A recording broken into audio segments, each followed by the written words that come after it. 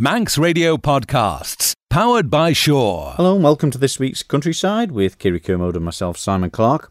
Well, I was honoured this week to talk to Professor Mark Winston, who has wrote a very successful bestseller novel back in Canada and other places in the world as well. He was here on the Isle of Man as a guest of the Isle of Man Beekeepers Association, and what a fascinating story he had to tell from how he got involved in beekeeping and his fascination with bees, and the book particularly not about how to set your hives up and things like that, but about how people, sort of in different communities have maybe helped the bee community, and other places have thought they were helping but ruined it. And also I caught up with Harry Owens, who's a renowned beekeeper here on the Isle of Man, very experienced, and he gave us his thoughts on having such a prestigious guest here on the island. And Kiri, you've been talking to the Isle of Man Creamery people. Their success story is absolutely fantastic, isn't it? We speak to people week in, week out on Countryside about how they've managed to try and diversify into something new and something different. Well, milk and cheese and things aren't particularly different, but the way the Isle of Man Creamery is marketed it and got fantastic products out there, it's really paying dividend for them now, isn't it? It really is. The dairy industry is going quite well on the Isle of Man at the moment, and it's nice to see so many products getting sold off island to various parts around the world, and everyone working closely together to make it happen. And you can hear all about it in this week's Countryside. Manx Radio's Countryside is brought to you by NFU Mutual.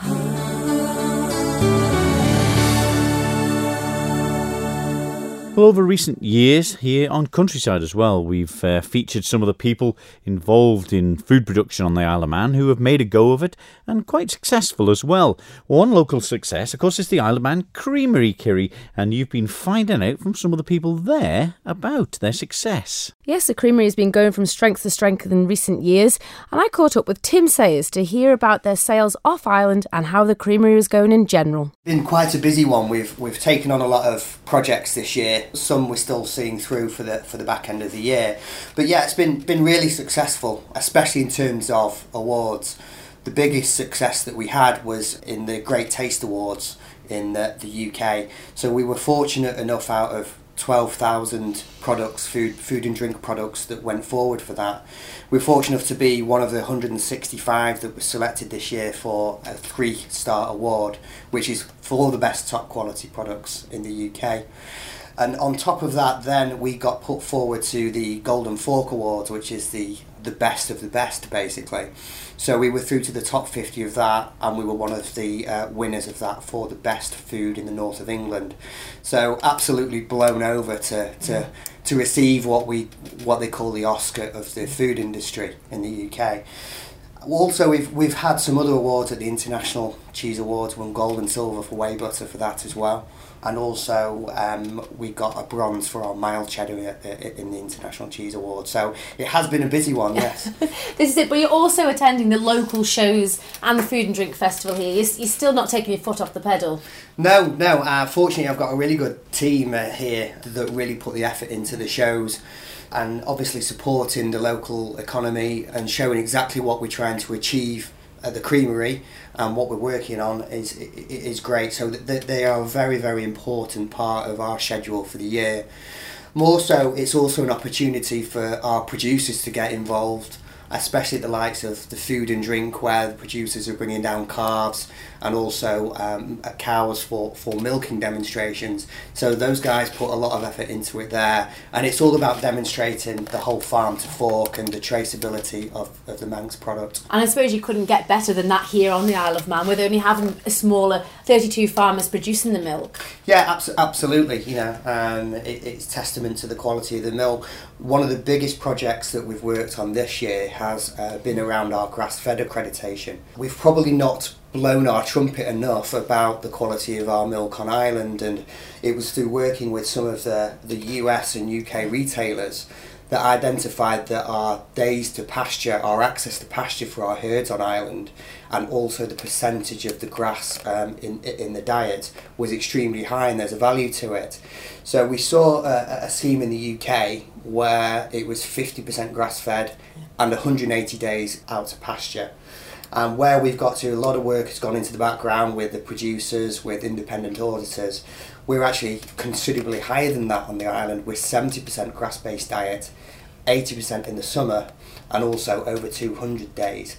So this is something that we really wanted to shout about to add value. And also when we go to our export retailers, they also told us there would be value in this. So we've now worked with DEFRA on all that, and that's all now accredited, so we can use the grass-fed accreditation and talk around that. What's interesting is with that is the UK retailers that have a similar but lower standard scheme, they're selling that milk as a pasture promise milk at a premium. So it goes to show that, and this is what we're talking about with customers now, is it really is a high quality product that's produced here. The animal husbandry here on the Isle of Man is second to none. We have such great farm assurance schemes. Obviously you have your own accreditation, and this will have to be monitored fairly sharpish.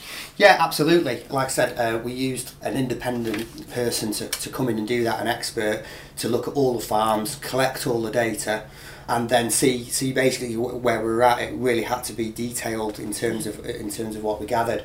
So actually that's an ongoing scheme now, so an independent auditor collects that data every single month. And on top of that, SAI Global, as part of the farm assurance audits that are physically done every year as part of Red Tractor, they are also then auditing our grass-fed on top, so it's independently done twice. We then feed that information back into DEFRA to say this is the standards that we've achieved on every single farm, and then it's ultimately their decision to award it us for the following year. So it's got full traceability. We're actually just launching a landing page for grass-fed in the next, well, it should be ready in the next 2 weeks. So consumers, so shoppers can actually go onto that, click on it and understand exactly what those clear standards are. But it just goes to show that grass-fed can have health benefits as well. Some of these products will be really, really good for people. Yeah, sure. I mean, cows were meant to eat grass, to be honest, so the higher the percentage of the diet, the better. Cows have a pH neutral stomach, so not like us, and it's the perfect conditions for grass. So the other area of kind of health benefit for it is the higher the grass-based diet, the scientific research to say that produces more omega-3 and omega-6 in the milk, which then comes obviously into our dairy products. So there is a research-driven health benefit to that. And it will certainly help with your sales, especially into the USA, because they're so mad keen on grass-fed. Absolutely. It's big in terms of traceability. I think not just in that market, I think the shopper these days is a lot more aware of where the food comes from. I think they definitely want traceability, and they see value in this. You know, there's a lot of research done to say many shoppers will pay more for a fully traceable, high quality product that they're confident in. So there's definite plus points to it. But also our product, we don't use any hormones. Will this make it a point of difference as well? Yeah, absolutely. I mean, that's a long-term way of working for us, really, you know. But in the US, you don't necessarily see that on their domestic cheese.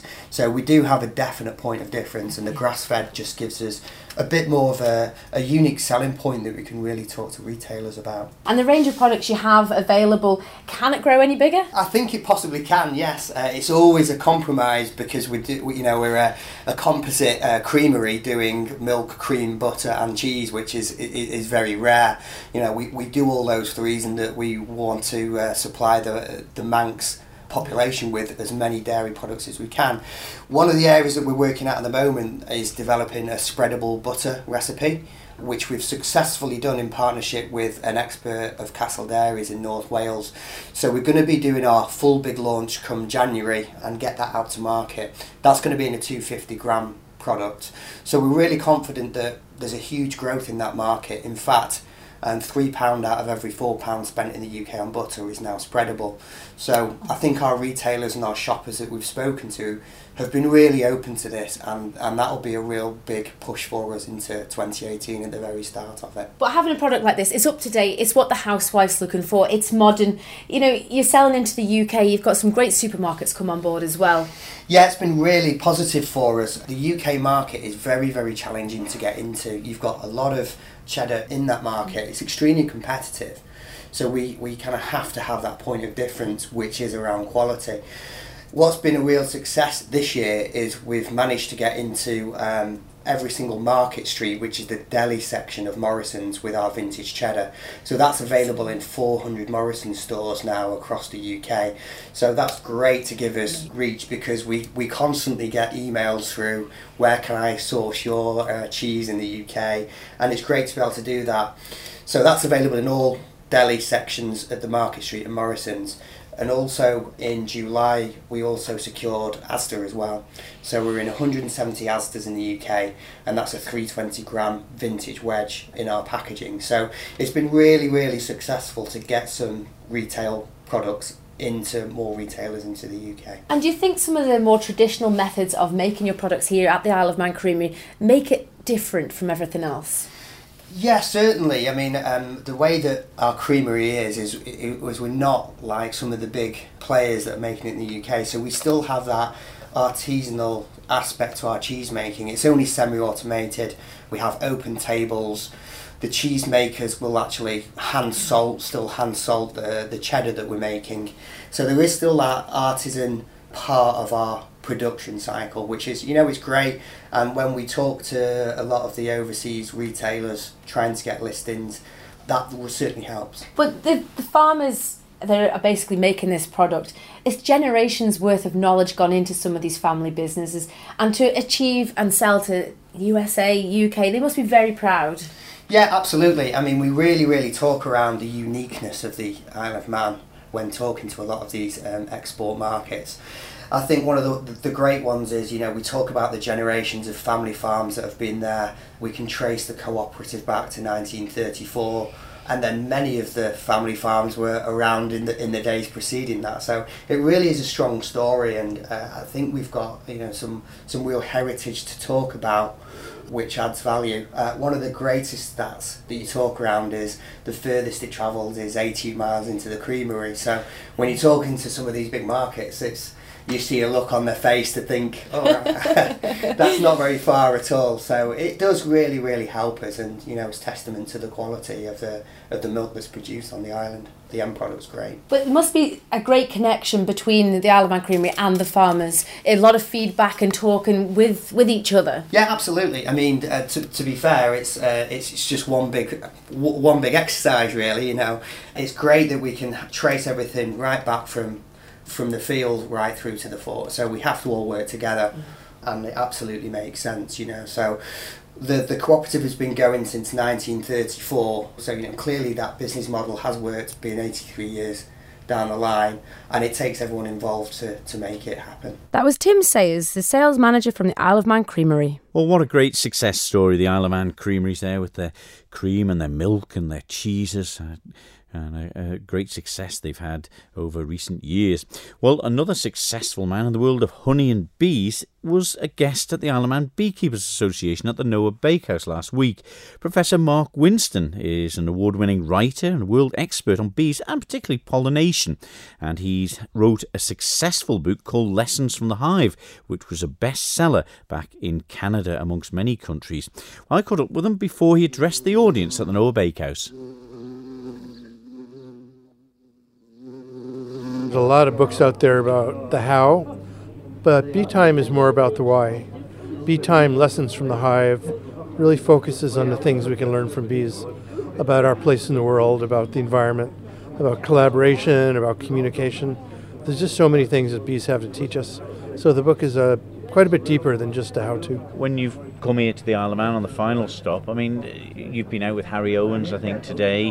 What makes each place different? Is the small things that's different, or quite large things? It's a mix of both. What really strikes me about the Isle of Man is the small scale of agriculture.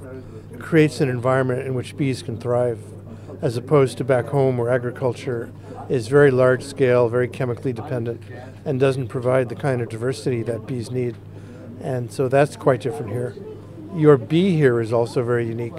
The black bee that you're using is ideally adapted to the Isle of Man environment, and would probably do very poorly in Canada, just as our bees would probably do very poorly here.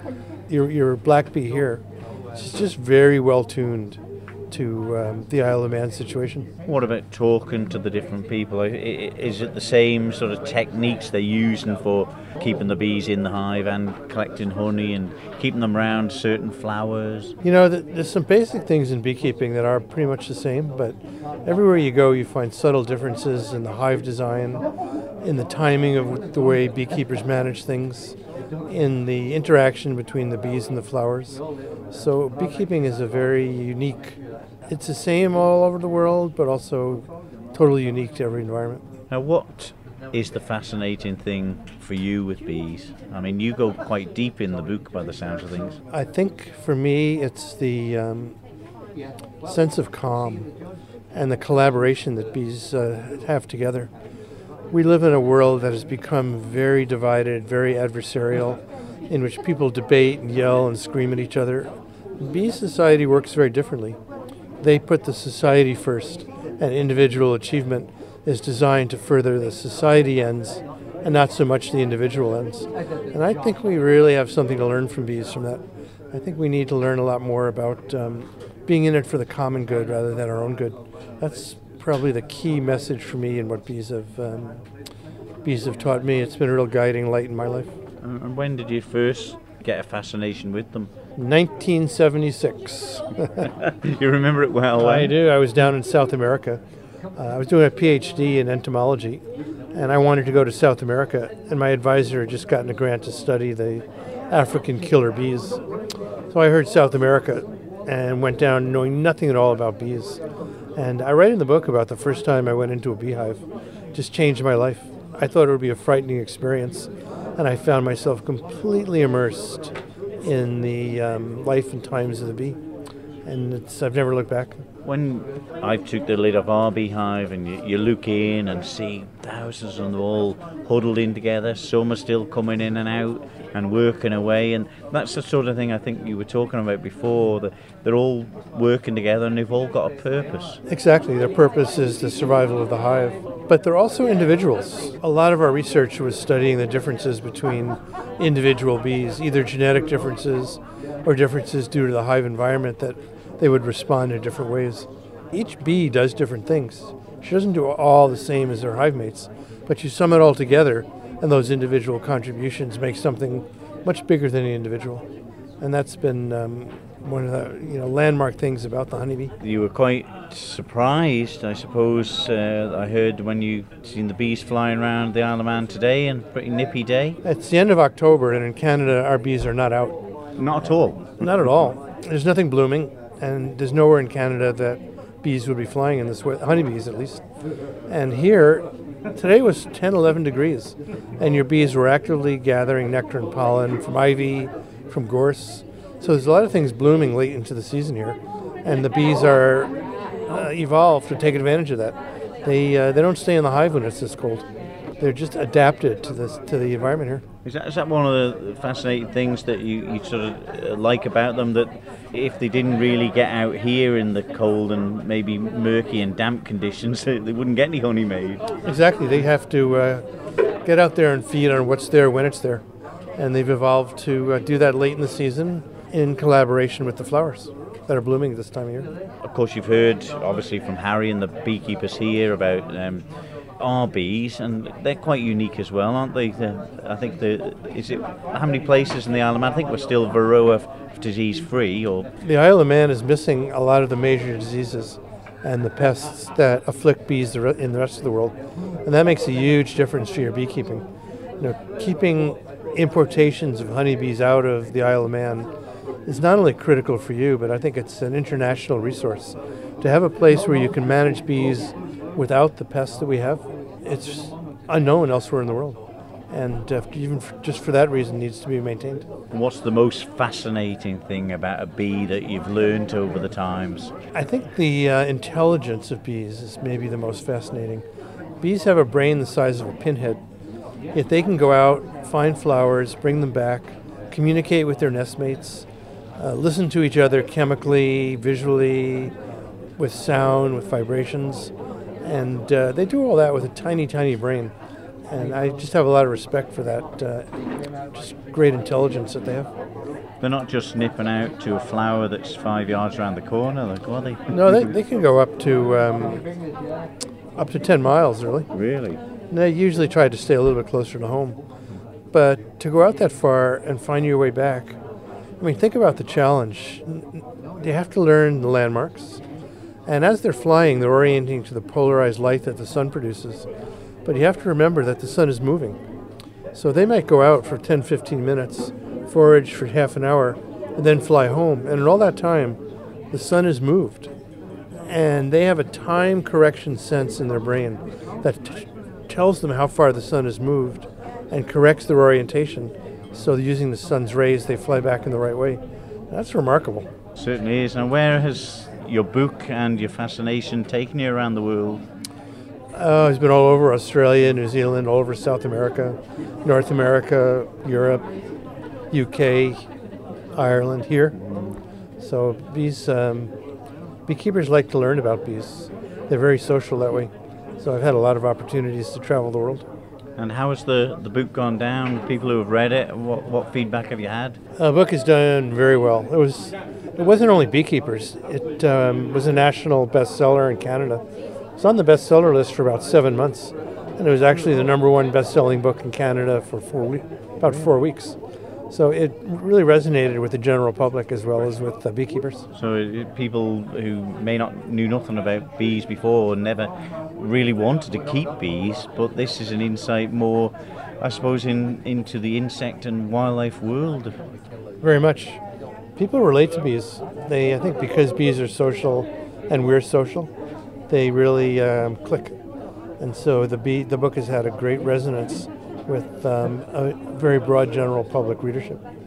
Well, we'll better let you get up here and do your talk. There's a lot of people coming in now and waiting for it. So good luck and thank you. It's been fascinating talking to you. Thank you very much.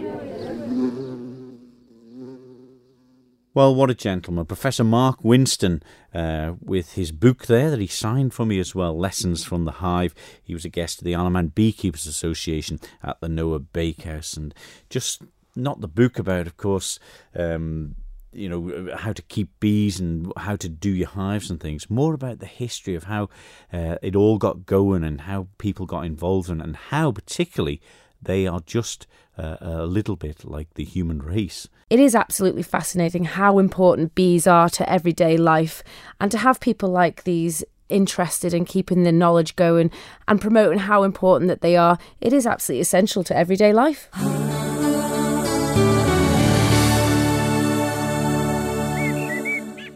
Manx Radio's Countryside is brought to you by NFU Mutual. Well, Harry Owens is one of the most renowned beekeepers here on the Isle of Man, and I caught up with him at the Noah Bakehouse while I had the chance. Dr. Mark Winston is well renowned in the literary side of beekeeping, as well as other researchers into insects of all types of pollinators and all that. A remarkable man, actually, a very quiet man, but he knows what he's talking about, and he's well thought of in university-wise in Vancouver, where has a doctorate there.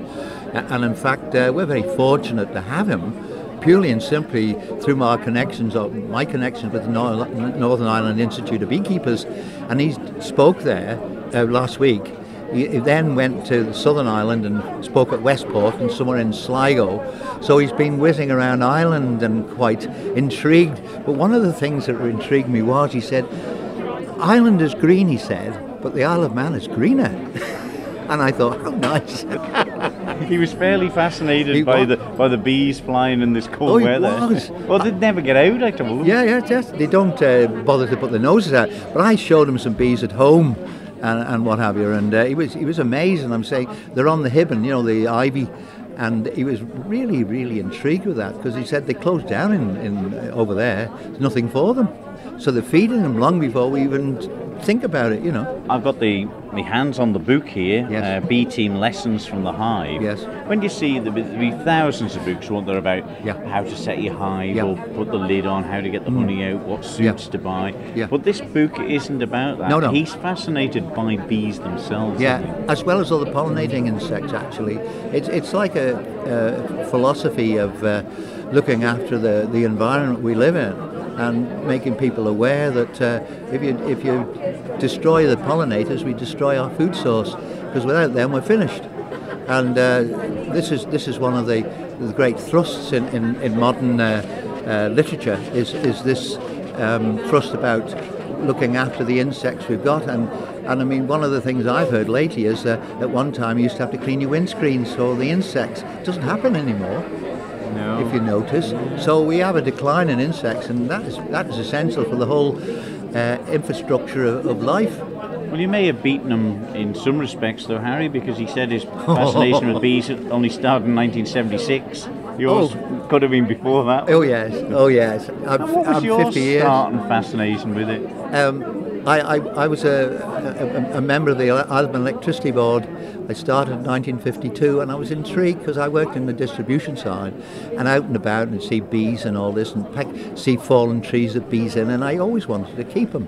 But I lived in Royal Avenue, Onken, and you can't keep bees in Royal Avenue, Onken. So as soon as I got promotion in the electricity board, I was in the power station in Peel. I bought them a plot of land in St John's opposite Slewellian. As soon as I bought it in February, I went and bought 2 hives off a guy called Bill Clayton in Laxey. Anybody of the old soldiers will remember Bill Clayton. And that's started me off. That's 50 years ago, near enough. And you're still doing it today? Oh yeah, I love it. Yeah. And you never stop learning either. Bees. Even now, you don't know everything. Certainly don't. They'll actually bring you to task, the bees. They'll make a fool of you, not careful. But there you go. It's going to be a fun. You've spent the day with Mark, of course, today. And he's actually also fascinated with the Isle of Man, and he would like to come back and with his wife and do a walking holiday here. Because I showed up in the tops, Druidale and that today, and round about Peel and little windy streets in Peel, walked round Peel Castle. He's intrigued with the Isle of Man. Be a good man to have on board. Absolutely, no question about it. Well, always a pleasure talking to Harry Owens, one of the most respected and experienced beekeepers here on the island. I had the pleasure of meeting Harry a few months back, and we had a great chat on how many people from around the world are getting in touch with the beekeepers here on the Isle of Man to see if they can pick up some bees to bring into their colonies to make them also disease-free, because we are so lucky that our bees are so healthy. But the knowledge that man has and able to transfer it onto young beekeepers is just phenomenal, and I hope it just continues. Manx Radio's Countryside is brought to you by NFU Mutual. Well, a good programme this week for people who may be thinking of expanding their bee colonies or wanting to get into beekeeping. It really is a fascinating story, and so honoured we were, and the Isle of Man Beekeepers Association, to have Professor Mark Winston here on the island talking about that best-selling novel as well, Bee Time, and also telling us about his experiences and how he got involved. And of course, Harry Owens here on the Isle of Man, very, very experienced and very well respected as well in the beekeeping world here locally. And the creamery, that's another great success story here on the Isle of Man, and long may that continue. But we'll leave it there for this week. Please join us next week with more from Countryside. So from me, Simon Clark. And from me, Kiri Kermode. We'll see you next week. Bye-bye. Bye-bye. Don't sit in the slow lane. Join the fast lane right now with Shaw's all-new Superfast Plus broadband. Enjoy more bandwidth, amazing speeds and the best value on the island from just £23.95 per month. So don't be left behind. Get a piece of the high-speed action with Superfast Plus broadband from Shaw. For details, visit our stores in Douglas, Ramsey and Port Erin or click shaw.com. Love being Shaw. Terms and conditions apply.